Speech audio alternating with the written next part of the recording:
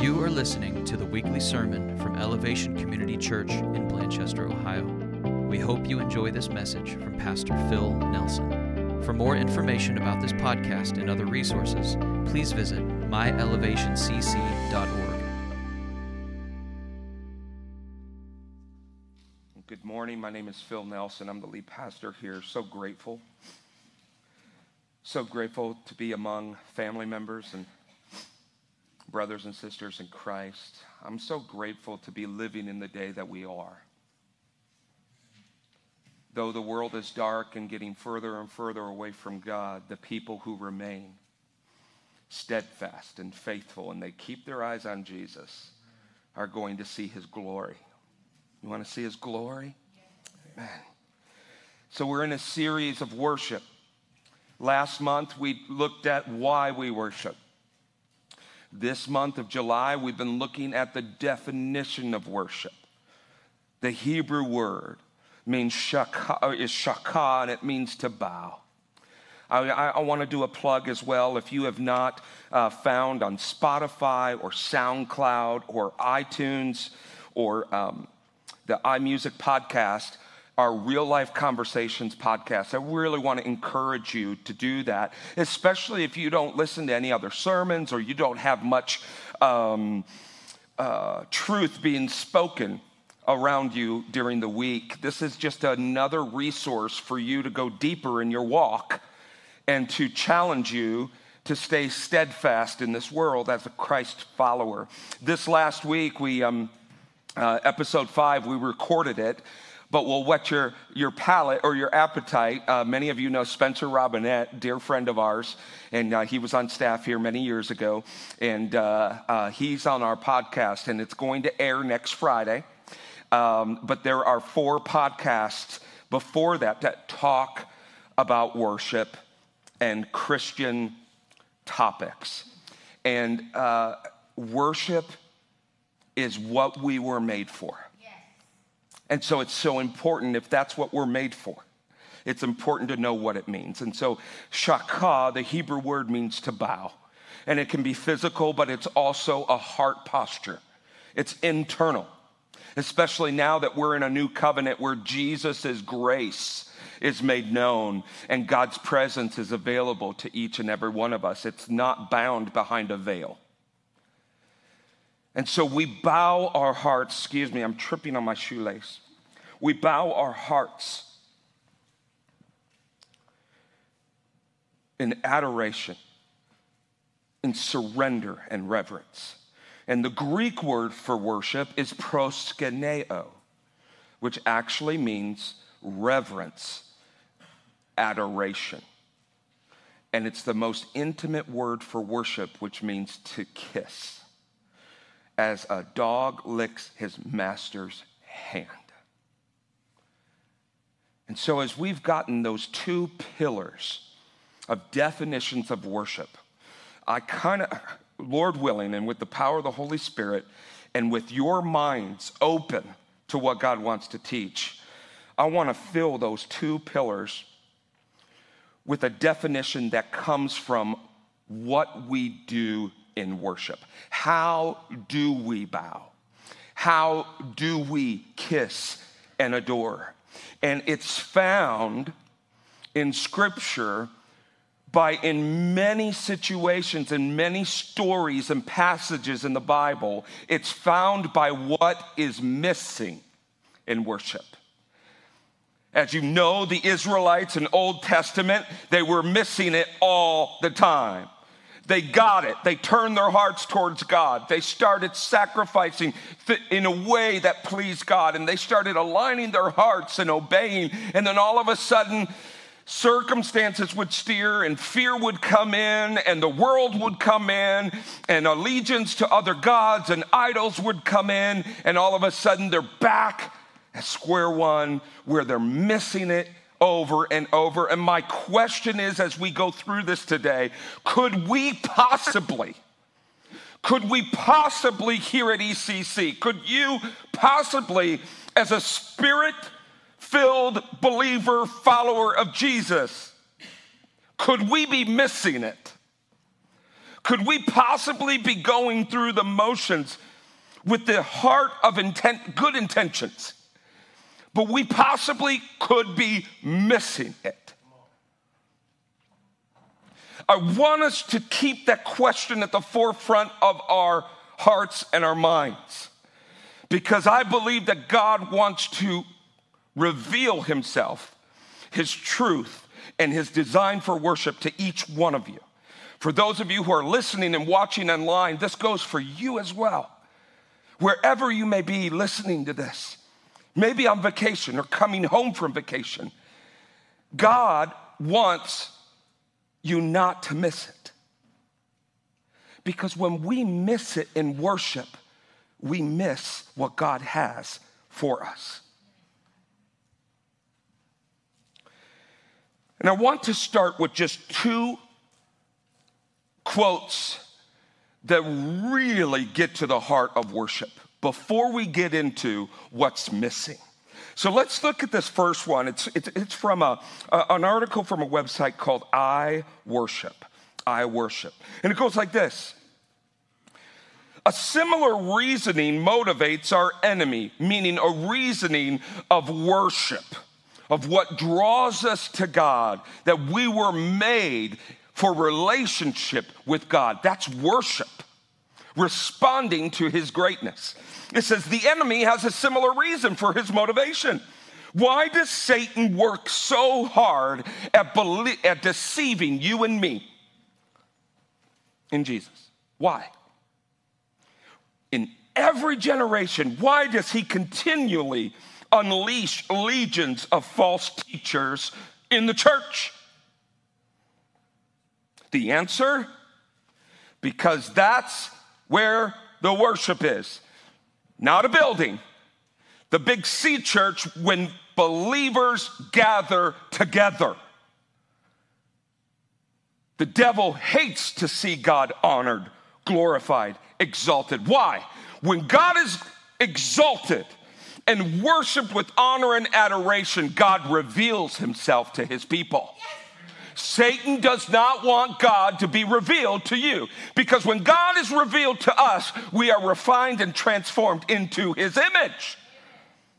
That's the whole purpose of worship.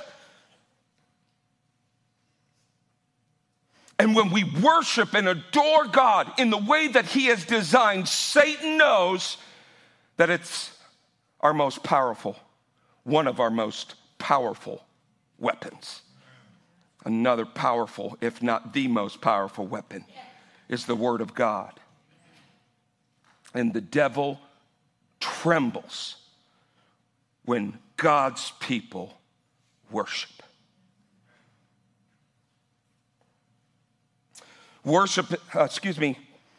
He will do anything, Satan will do anything to stop this.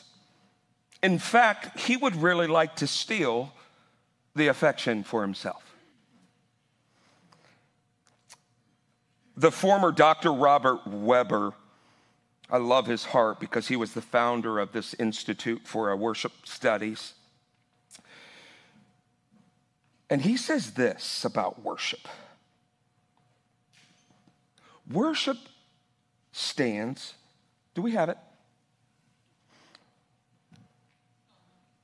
Worship stands at the center of the church's life and mission. The church. That's why we at ECC, our mission is to fully connect everyone to Christ, his community of believers to worship together, and his cause to worship and share and spread the gospel. And we do it through two main avenues. One, worship. Can you believe that? And number two is discipleship, growing more like Jesus and helping others to do the same. Worship stands at the center of the church's life and mission. It's the summit towards which the church moves and the source from which all of its ministries flow. It's the most important action that the church is about. Worship informs the church's teaching. Do you know that? The Word of God does, of course. But our adoration, our allegiance, our devotion, and who we submit to gives shape to its evangelistic mission to the world and compels the church towards social action. Worship is the context in which the true fellowship of Christ's body is realized, communion, and where those who participate can find real healing. The single most important thing the church can do is worship. A vibrant worship life will glorify God, edify the faithful, and engage the seeker. Could Satan possibly be trying to steal your life from worshiping? And how in the world do we stop Satan from keeping us from worshiping? It's a very complicated answer. You worship. Don't let him stop you. You keep on keeping on because he is worthy, and it's what you are made for. So I'd like to open the Word of God to Mark 11. And we're going to have it on the screen, but I would really love, if you have a Bible with you or there's a Bible near you or you have your phone and you're able to get to your Bible app, turn to the Gospel of Mark. It's the second book of the New Testament. Mark chapter 11. This is going to be our foundation for understanding what's missing in order to understand the full picture of worship. And then in August, we're going to look at how do we worship? How do we put our feet on the ground and worship individually and corporately? Mark 11. Mark 11. You there? I'm not. Keep going. Mark 11, verse 12. Okay. Jesus is in Jerusalem, coming back. They had the triumphal entry where he rode on a donkey as a prophecy of him being Messiah. He's coming into Jerusalem to set his kingdom up, and everyone who believes in him as Messiah thinks that he's going to overturn Rome and come with his throne, but instead, for the joy set before him, he endures the cross. He had a different plan. Same destination, to rule and reign over all, but different approach, different road. And so now he's with his disciples after the triumphal entry. And on the following day, verse 12, when they came from Bethany, Jesus was hungry. And seeing in the distance a fig tree in leaf. What that means is when you see a fig tree in leaf, that is a sign that it is ready for fruit. It is supposed to be providing what it says or designed to provide. When you see the signs of a fig tree ripe and ready for harvest, that means you should be able to expect fruit, right? Okay. And seeing in the distance a fig tree in leaf, he went to see if he could find anything on it. When Jesus came to it, he found nothing but leaves, for it was not the season for figs. There's something in there. There wasn't the season, but yet Jesus went to look. And he said to the fig tree, "May no one ever eat fruit from you again." Kind of harsh. Poor fig tree.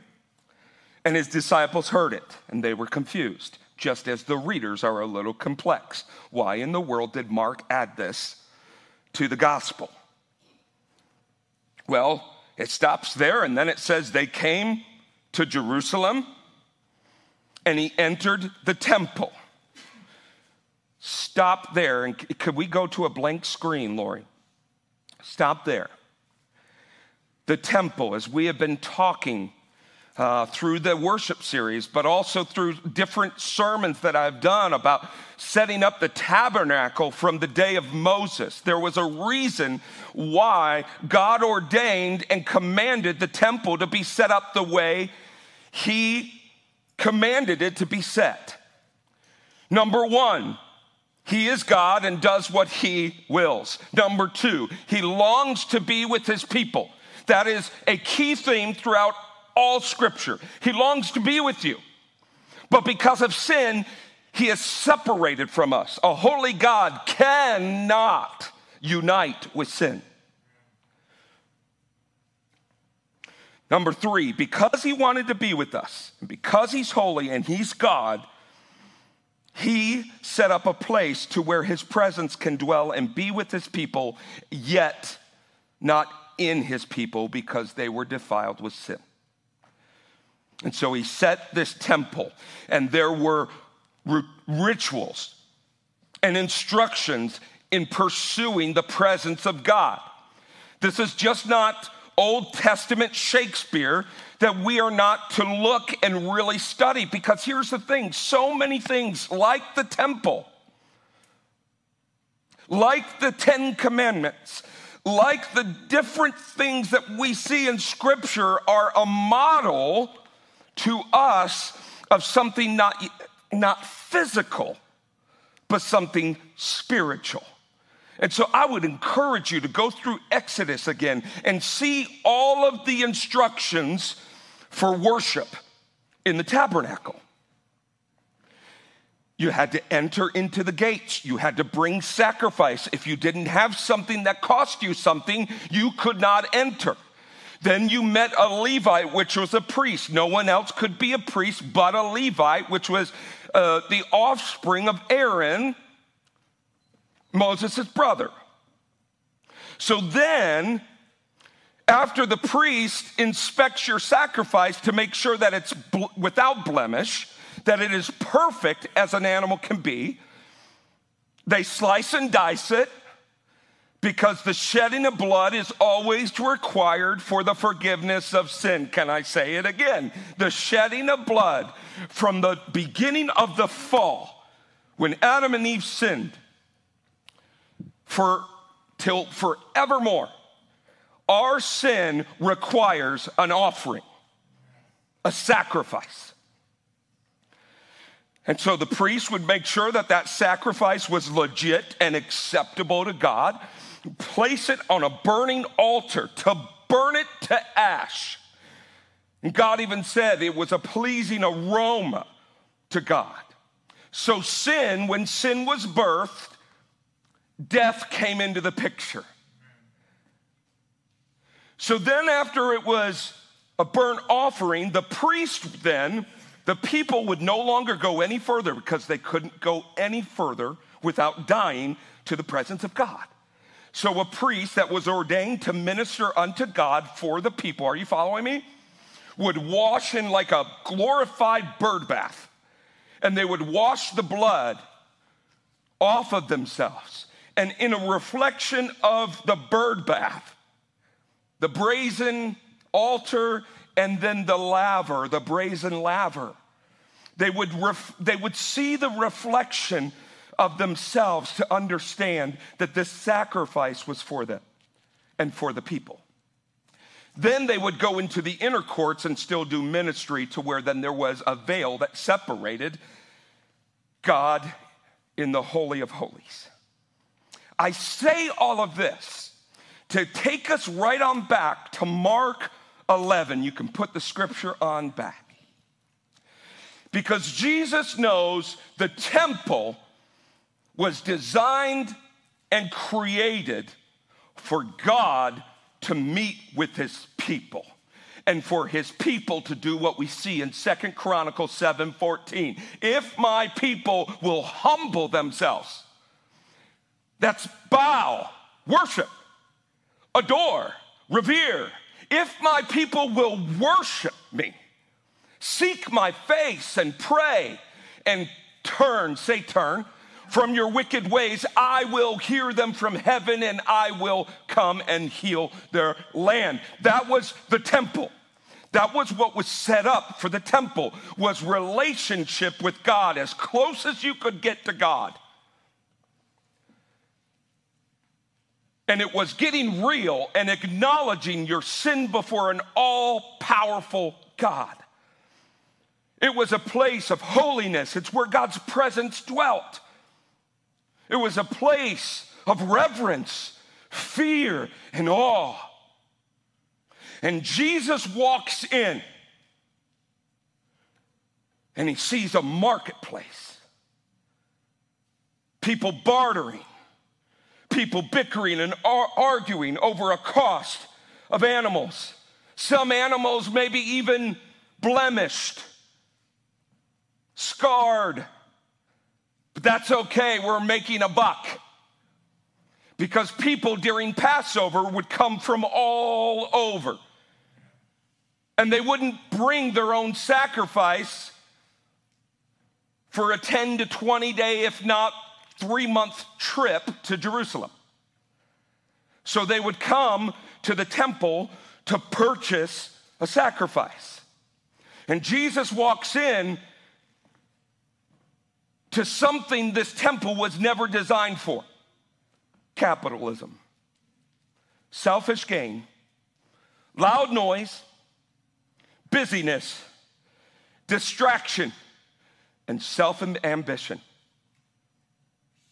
They were missing it. Could we possibly be missing it in our church today, where there's busyness, profit, program, distraction, loud noise, emptiness, busyness, and so on? And this is one, if not the most, situations where Jesus was beyond angry. He was enraged. And he entered the temple and he began to drive out, force out. This is a divine bouncer, Jesus. He is kicking them out. He is throwing things. Birds, I can just see sacrifices just flying everywhere. I mean, it was chaos. And Jesus kicked them out, those who were selling things and those who bought in the temple, and he overturned the tables where the money and all the business transactions were happening.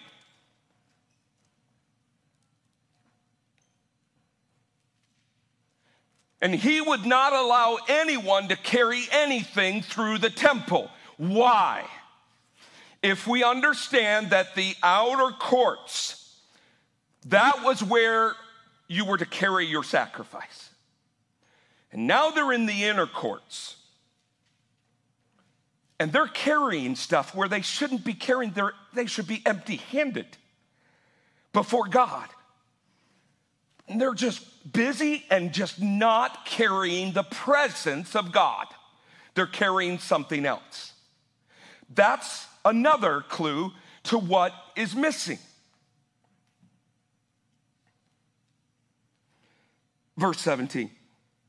And he was teaching them, saying to them, is it not written, my house, I can just hear him shouting to the top of his lungs, shall be called a house of prayer. You look at that Greek word, it's also translated into act of worship, seeking the face of God, adoring and revering and submitting and surrendering. And Jesus says, where is it? My Father's house shall be a house of prayer. But you have made it into a den of robbers. And obviously the chief priests and the scribes who had tolerated and allowed this crud to happen were angered because they were exposed in their guilt. And they were set forth to crucify this Jesus. So we're not done there yet. I don't know why I closed my Bible. Mark 11. Stick with me, guys. Remember that fig tree? Well, it comes back up again. I call it the fig sandwich. It's because in this situation, Jesus encounters the fig tree, goes and clears out the temple, and then the next other side of the bread, he encounters the fig tree again. Could these fig encounters have anything to do with the encounter in the temple? It sure does. Absolutely. This is not just a parable. This is literal. Let's look.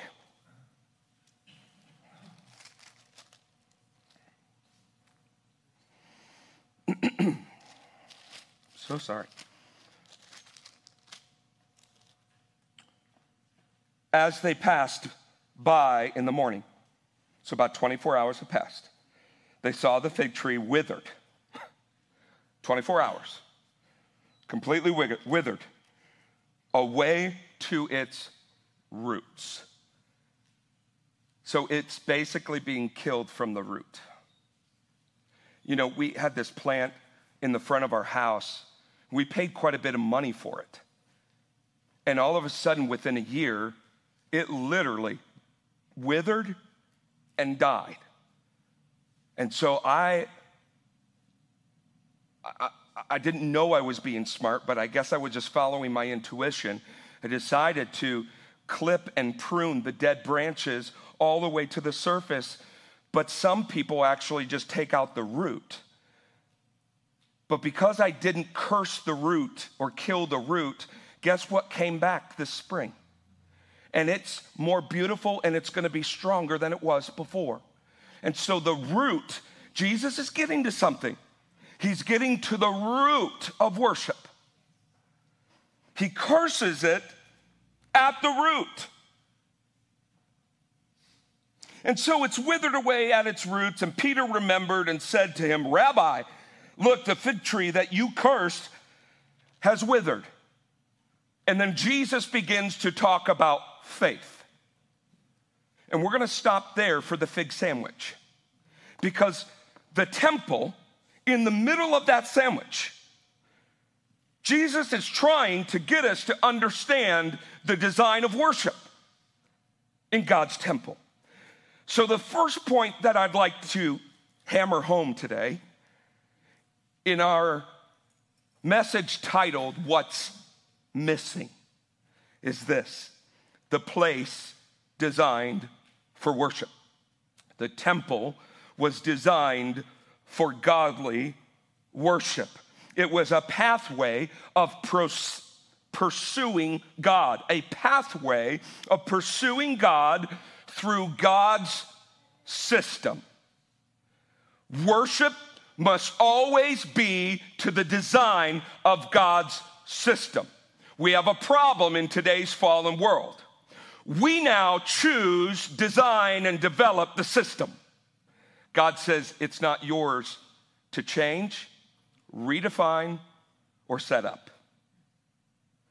There is one system, and it's God's. You're either obedient to that system or you're disobedient to that system. There is no way around it. There is no other option. Just like the kid's song, can't go through it, can't go over it, can't go around it. It is truth. It's God's design. Are you following me?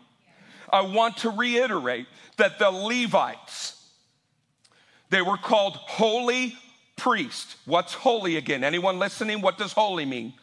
Set apart for God's purposes. They were the priests that ministered to God and offered sacrifices to God for the forgiveness of the people's sins. And we also know, because of scripture in Hebrew, that this was a temporary fix. It did not completely forgive and cover. We only know that when Jesus was the ultimate sacrifice and laid down his life, now our sins can be removed as far as the east is from the west. But these temporal animals and goats would have to continually be sacrificed because they did not permanently fulfill God's system. So what went wrong? We see it through all of the scriptures. What went wrong? Well, they were no longer revering the holy God in the temple. He no longer was the focus of their worship.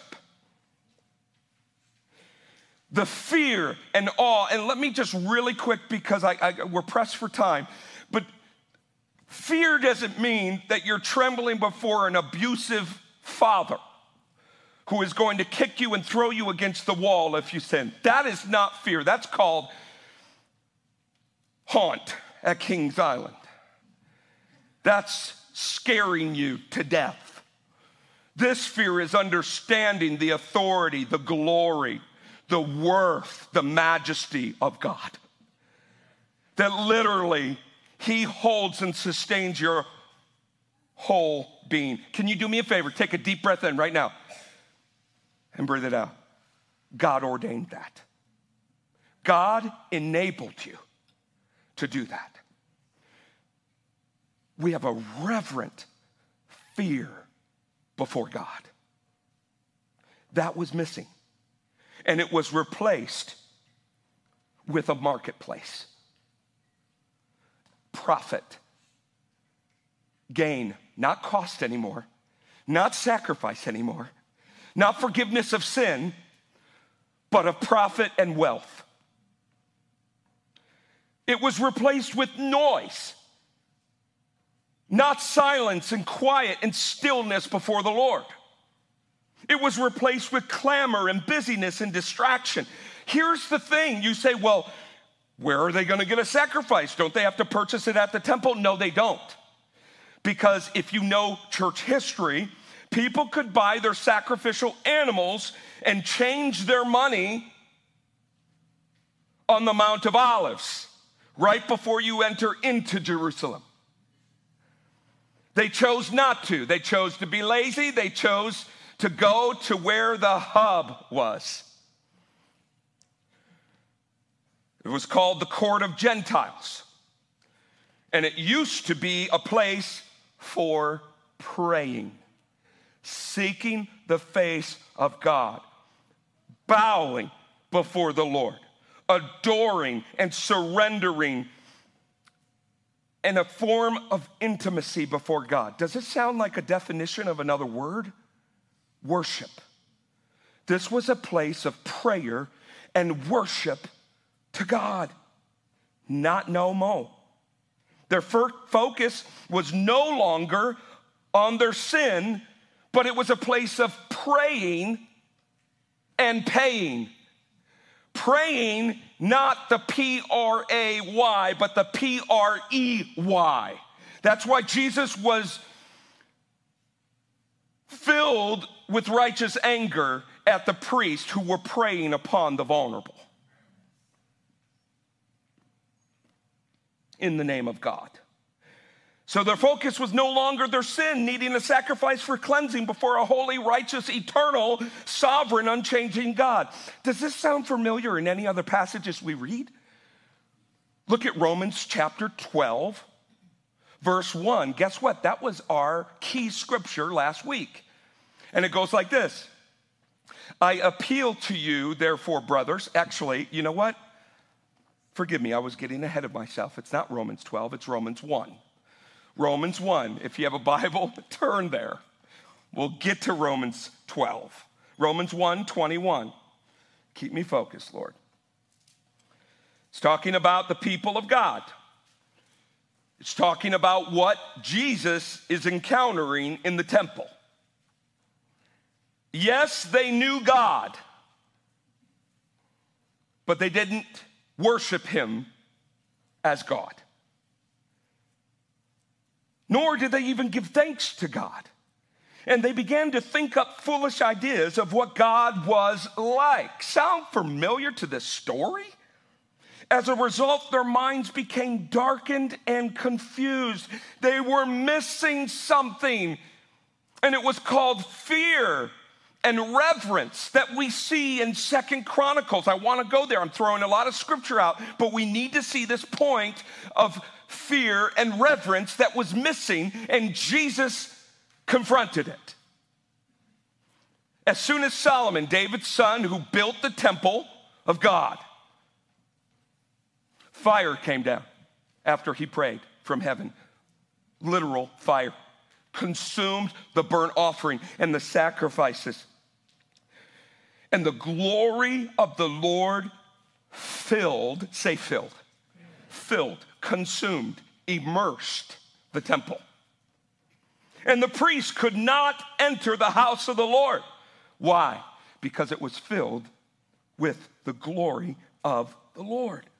When all the people of Israel saw the fire come down and the glory of the Lord on the temple, they bowed down. What do we know that word to be? Worship. They worshiped God on their faces. Why? With reverent fear and awe. What would happen right now if this stage became a consuming fire and God lit it from a pillar of fire? Some of us would probably run out. What would we do when we see God move in that way?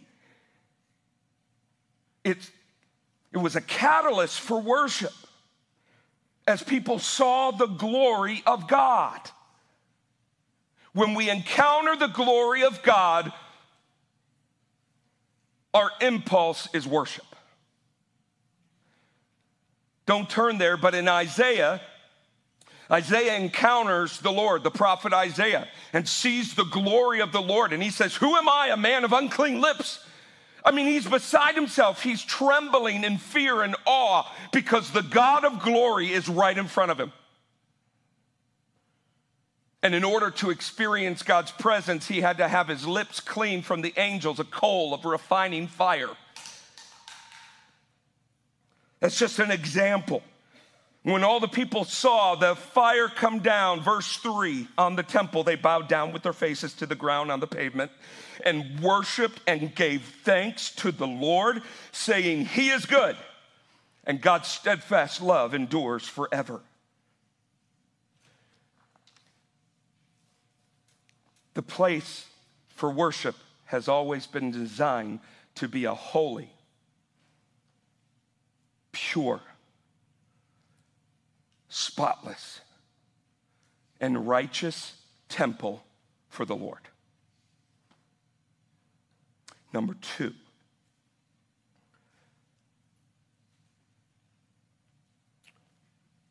we need to look at this instance with the fig tree and ask ourselves what this has to do with worship. The fig tree is a symbolism of something missing. You look back in Old Testament, and this encounter in Mark is not the only time a fig tree is brought up when it has to do with religion and doing something right or wrong. Whether you have fruit and you're rewarded, or whether you don't have fruit and you're punished. Look at Jeremiah 8:13. It's on the screen. "I will surely consume them." Whoa. Remember, God is a consuming fire. "There will be no more harvest of figs and grapes. Their fruit trees will die, and whatever I gave them soon will be gone. I, the Lord, have spoken." And as you look at scholars and commentaries on these passages, you will see that a fig tree is an illustration of religion. it looks like it has it all together. It looks like it follows its design, but as you get close enough, you see that there is no fruit. Am I making sense? There's no fruit. You will know the tree by its fruit. And the roots of the tree determine that fruit. Jesus is getting a message. He knows that he's going to the temple. He probably knew exactly what he was going to encounter. And he sandwiched the temple in between two encounters of a fig tree. Religion. Looking like something, but not having its fruit. We see this in the New Testament when it says they had the form of godliness, but no power. Meaning they looked like Christians. They acted like Christians. They talked like Christians, but had no source of fruit. This is huge.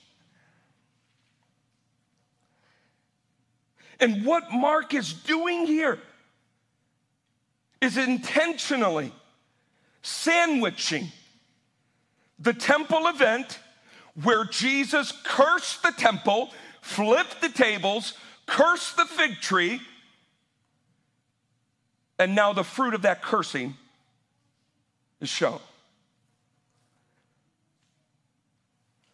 And often throughout the Old Testament, God compared the Israelites to an empty fig tree, bearing no fruit.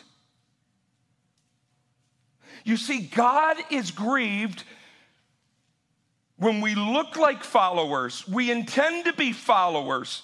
We give everything we think we have, and yet we miss it because we are not producing fruit.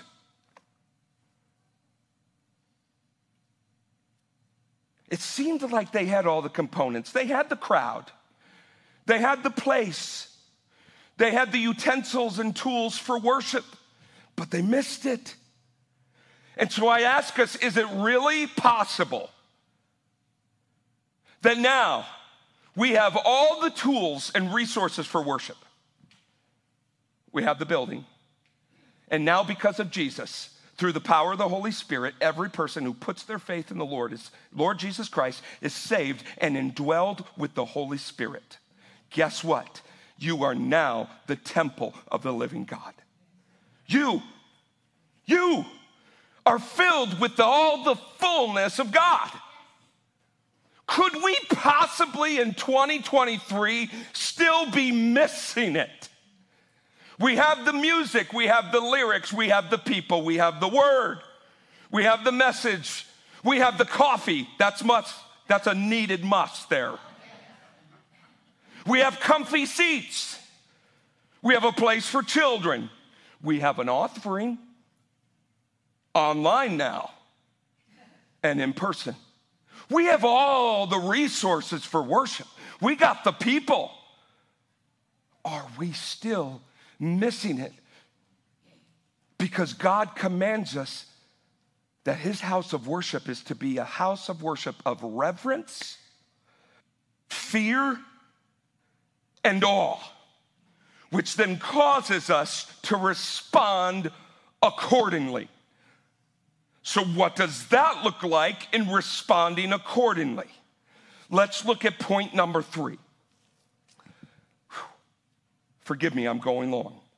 What is required in our worship? Number 1, fear, reverence, and awe. It's required, friends. If you're not walking in it, you're missing it. You see in Philippians 2, not on the screen, it says, work out your own salvation with fear and trembling. What it's talking about is this word called sanctification, looking more and more like Jesus as we die and bury ourselves more and more. But it's saying we must grow in Christ in fear and trembling. Number 2 that they were missing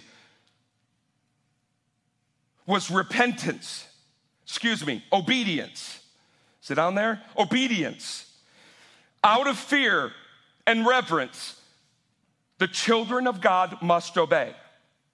This is why Scripture says to obey God is better than sacrifice.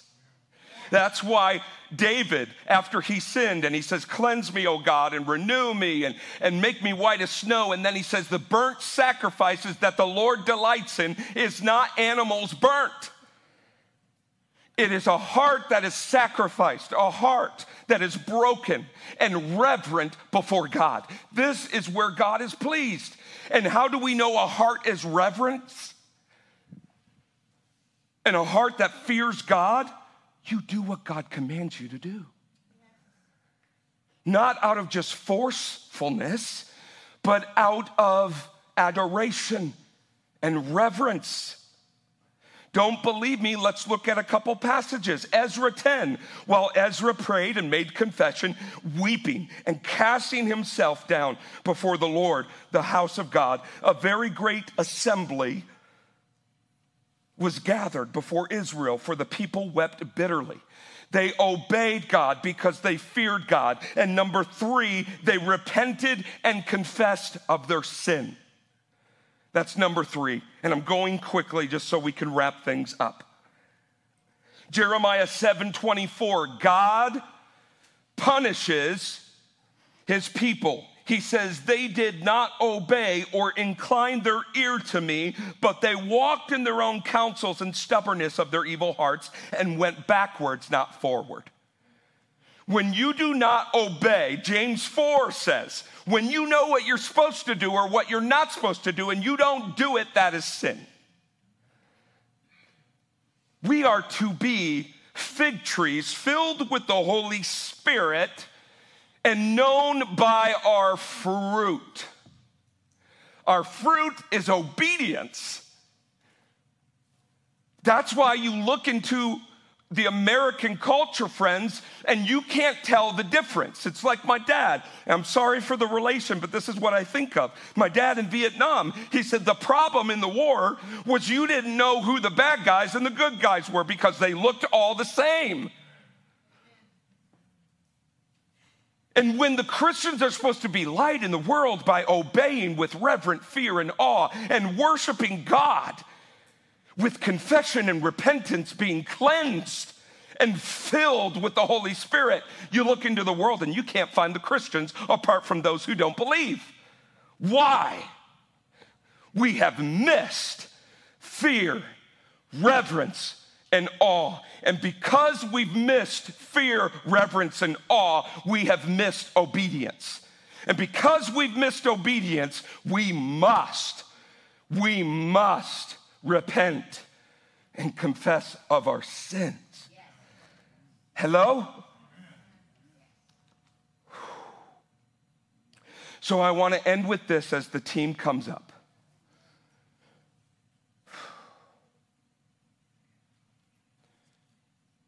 Be on the screen. It's James chapter 4. May we not miss fear and reverence. Friends, why is this not seen in worship anymore?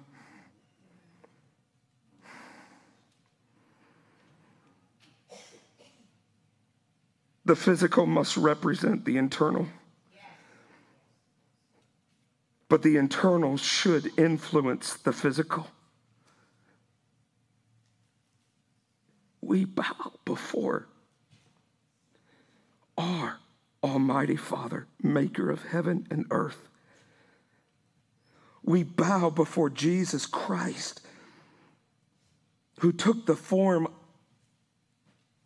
of us and took our place so that we would not have to suffer the separation and death for eternity from God. Like we are in his presence, it's holy ground. And yet we can hardly get our hands out of our pockets to praise God. Something's got to shift. Something's got to shift, and it's called reverence and fear before God. You show me somebody who reveres God with every breath they have, and you will see someone who obeys his every word. And someone who is imperfect and flawed and broken, but they acknowledge their sin, they confess their sin, and they repent before God.